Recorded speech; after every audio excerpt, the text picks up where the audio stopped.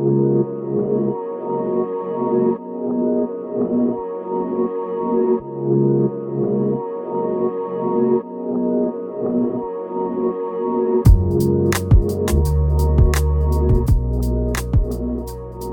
welcome back to Share Truth Apply Scripture. I'm Jordan Chambly, joined by Cedra Sarton, and today we have John Darnell in studio, and he's with Global Outreach.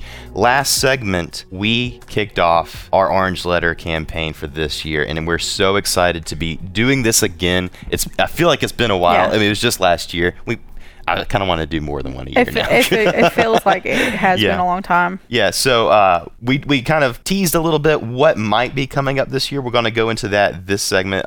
Before we do that, if you haven't listened to the last segment, I'm sorry. John, why don't you again reintroduce yourself? What is Global Outreach? And then we'll go into what are the specifics of our partnership here. Yeah, so Global Outreach is an interdenominational missions agency based here in Tupelo, Mississippi. Mm-hmm.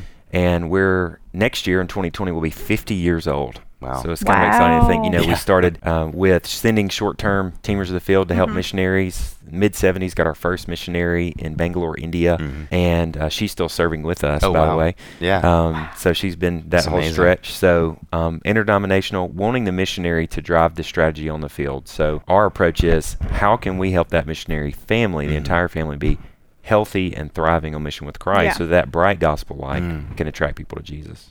All right, well, why don't you give it like a website or for people who want to www.globaloutreach.org. So awesome. globaloutreach.org. Yeah. And I really like that approach too, because I mean, who better than the missionary on the field knows what their needs are? And I mean, I think of, just to sidetrack here, I think of Hudson Taylor in China, and the story of how the British had the missionary effort, and there was a lot of emphasis on Britishizing the Chinese people, and him on the field, he knew that was not the way to spread the gospel in that particular country, and so he kind of divorced himself from that, kind of went off on his own, because there was no support that really was supporting the effort there in a way that was honoring to God. Right. And that I love that you guys are filling in that void of, we're not going to tell the missionary how they should do their work, but rather ask them, what do you need? And it's a joint effort led by the Holy Spirit. Amen. And I love that. And I'm so happy to be partnering with Global Outreach for this Orange Letter campaign. I'm going to really quick introduce what that is. So last year, we focused on the widows in Nigeria, the persecuted widows in Nigeria. The situation over there is still is kind of escalating even. Yeah. The persecution is still as rampant as ever. So the Nigerians still need your prayers. But it was a really good opportunity to focus on praying for the widows, even the orphans, whose fathers and husbands have been, killed for the sake of Christ. So this year there's a wider scope, and it's a really good opportunity to not only remember the persecuted Christians, but also the missionaries who are ministering in these areas. So that's what we're doing. That's why we're teaming up with Global Outreach this year, is because of that focus on missions and missionaries. There's a lot of needs out there. They're various. They're not all the same. Some areas obviously more dangerous than others, and some missionaries need more physical aid than spiritual aid. Sometimes it's the other way around. But what we're trying to accomplish here is sending letters of prayer and encouragement to these people who are working to spread the gospel in other areas of the world. John, you mentioned before. First of all, when we first came to you guys, it was really interesting because you guys were already sort of doing this thing, or you had this in the works, right? Yeah. That was the God side of it, right? When those things happened. So logistically, you're thinking about, how do we get letters around the world to 48 countries, almost 300 missionaries, right? Yeah. And so that's something that you don't just decide to do overnight, right?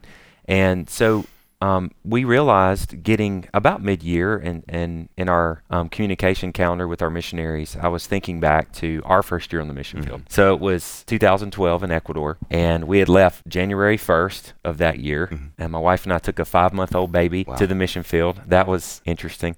You could do a different episode just on that, I think. But so we're a young married couple with a young baby on the field, and we make it throughout the whole year. We miss Easter and summer, and and Facebook's kind of hard too, because you as a missionary, you're watching American life and all your friends happen without you in a way that 20 years ago people didn't see, right? That you're not there in that family picture anymore. Right.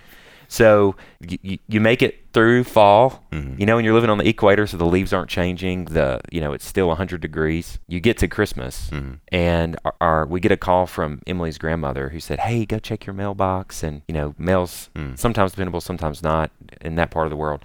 So we go check the mailbox, and there's this shoebox size for us. We get it out, we take it home, we open it up. Grandma's homemade fudge.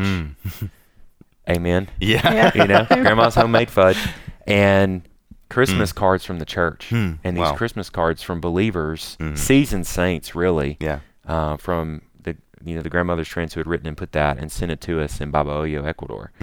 And that was so encouraging, at a time where, hey, this is our first Christmas from home. It doesn't feel temperature-wise like Christmas. It doesn't look like Christmas. I mean, nothing says Christmas.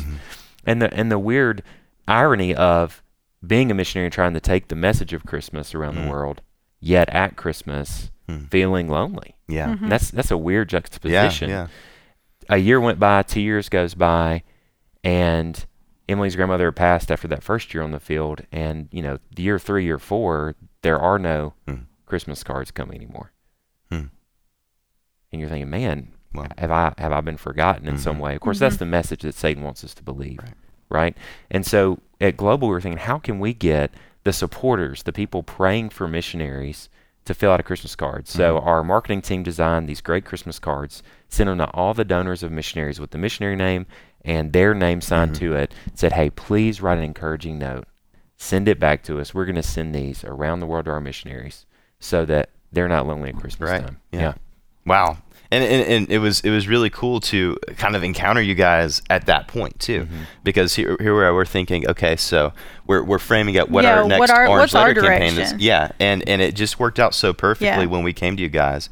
And that kind of brings me to I'm just thinking about someone who is thinking about writing a letter to a missionary, and I think you mentioned, but kind of in the break, there's a lot of people have like the cards on their refrigerator that they get from their church, and it's like a reminder to pray for these people or to show them some sort of support. But sometimes we don't know exactly what they're going through. But you had a verse that you would like to. Yeah. And so it is a bit paralyzing. You open the refrigerator, right? Yeah. And there's the cute missionary family. Right. The 2 kids or the 8 kids, depending on the missionary family, right? Yeah. And, you're looking at them, you're like, I don't even know what to pray. I don't know what life in China's like. I don't know what India's like. I don't know how to pray for them. And if you look at 2 Corinthians 1, and I'll give you just the paraphrase of what Paul is doing there. And if you're a listener, please do open to 2 Corinthians 1 and you can see what Paul's doing. But if you don't have a Bible on you, essentially it's the portion of Scripture where Paul talks about essentially how difficult ministry has been. But he realizes that because of what he's been through, he can comfort others. Well, a lot of times that's what preaches, right? Well, then he makes the pivot and he says, man, ministry has been so hard this year. If you look at verse 8 and after that, we despaired of life itself. We thought we'd receive a death sentence. So we think of Paul the missionary with joy serving Jesus. We don't often think of Paul the depressed missionary who is thinking of the end of life. And that is a heavy reality. Yeah. But then he adds something in there and he says, but you have helped me by your prayers. Wow. It's like, wait a second.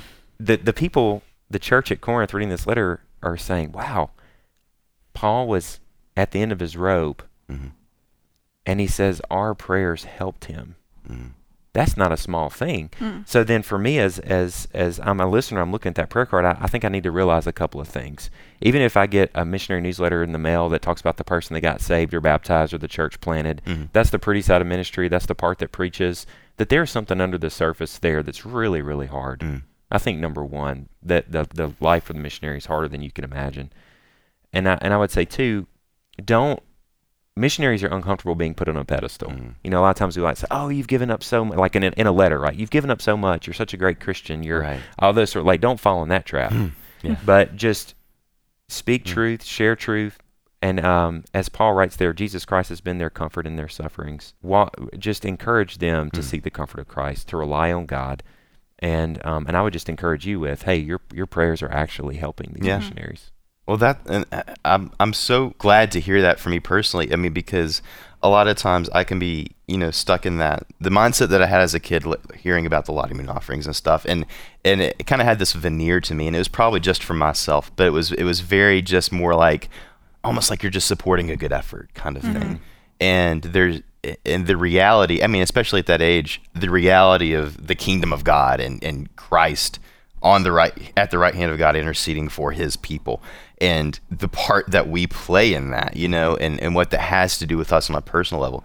None of that had kind of sunk in, but now with that in mind, and kind of sitting at the precipice of like this campaign, like what we're about to do, it reframes the whole thing.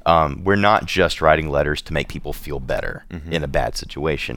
We are taking part in something that's honestly is kind of cosmic in scale. Yes. I mean, it's a way for us to, as brothers and sisters, kind of united, in the death, burial, resurrection, and ascension of Jesus Christ, to come together and to remember each other in tribulation, and to enjoy that unity. Yes. And to make sure that no one's being left out. I think that's really the good opportunity that we have here.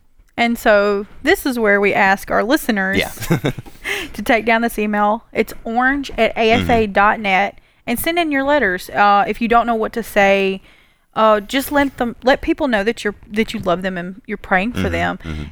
Maybe put in some scripture that has helped you during a hard time. Yeah, absolutely. Or something like that. If you're unsure exactly what to say, but just write it as if you're talking directly to somebody on the mission field that is doing this work for Christ, and you wish you could be there. Well, this is your chance to be there with them. Yeah. So start getting in those letters. You have until November the 8th. Yeah. That's your cutoff time. Cutting you off. Yeah. November the 8th, guys. Get those in. Right. And start emailing those in to me, please. Yeah.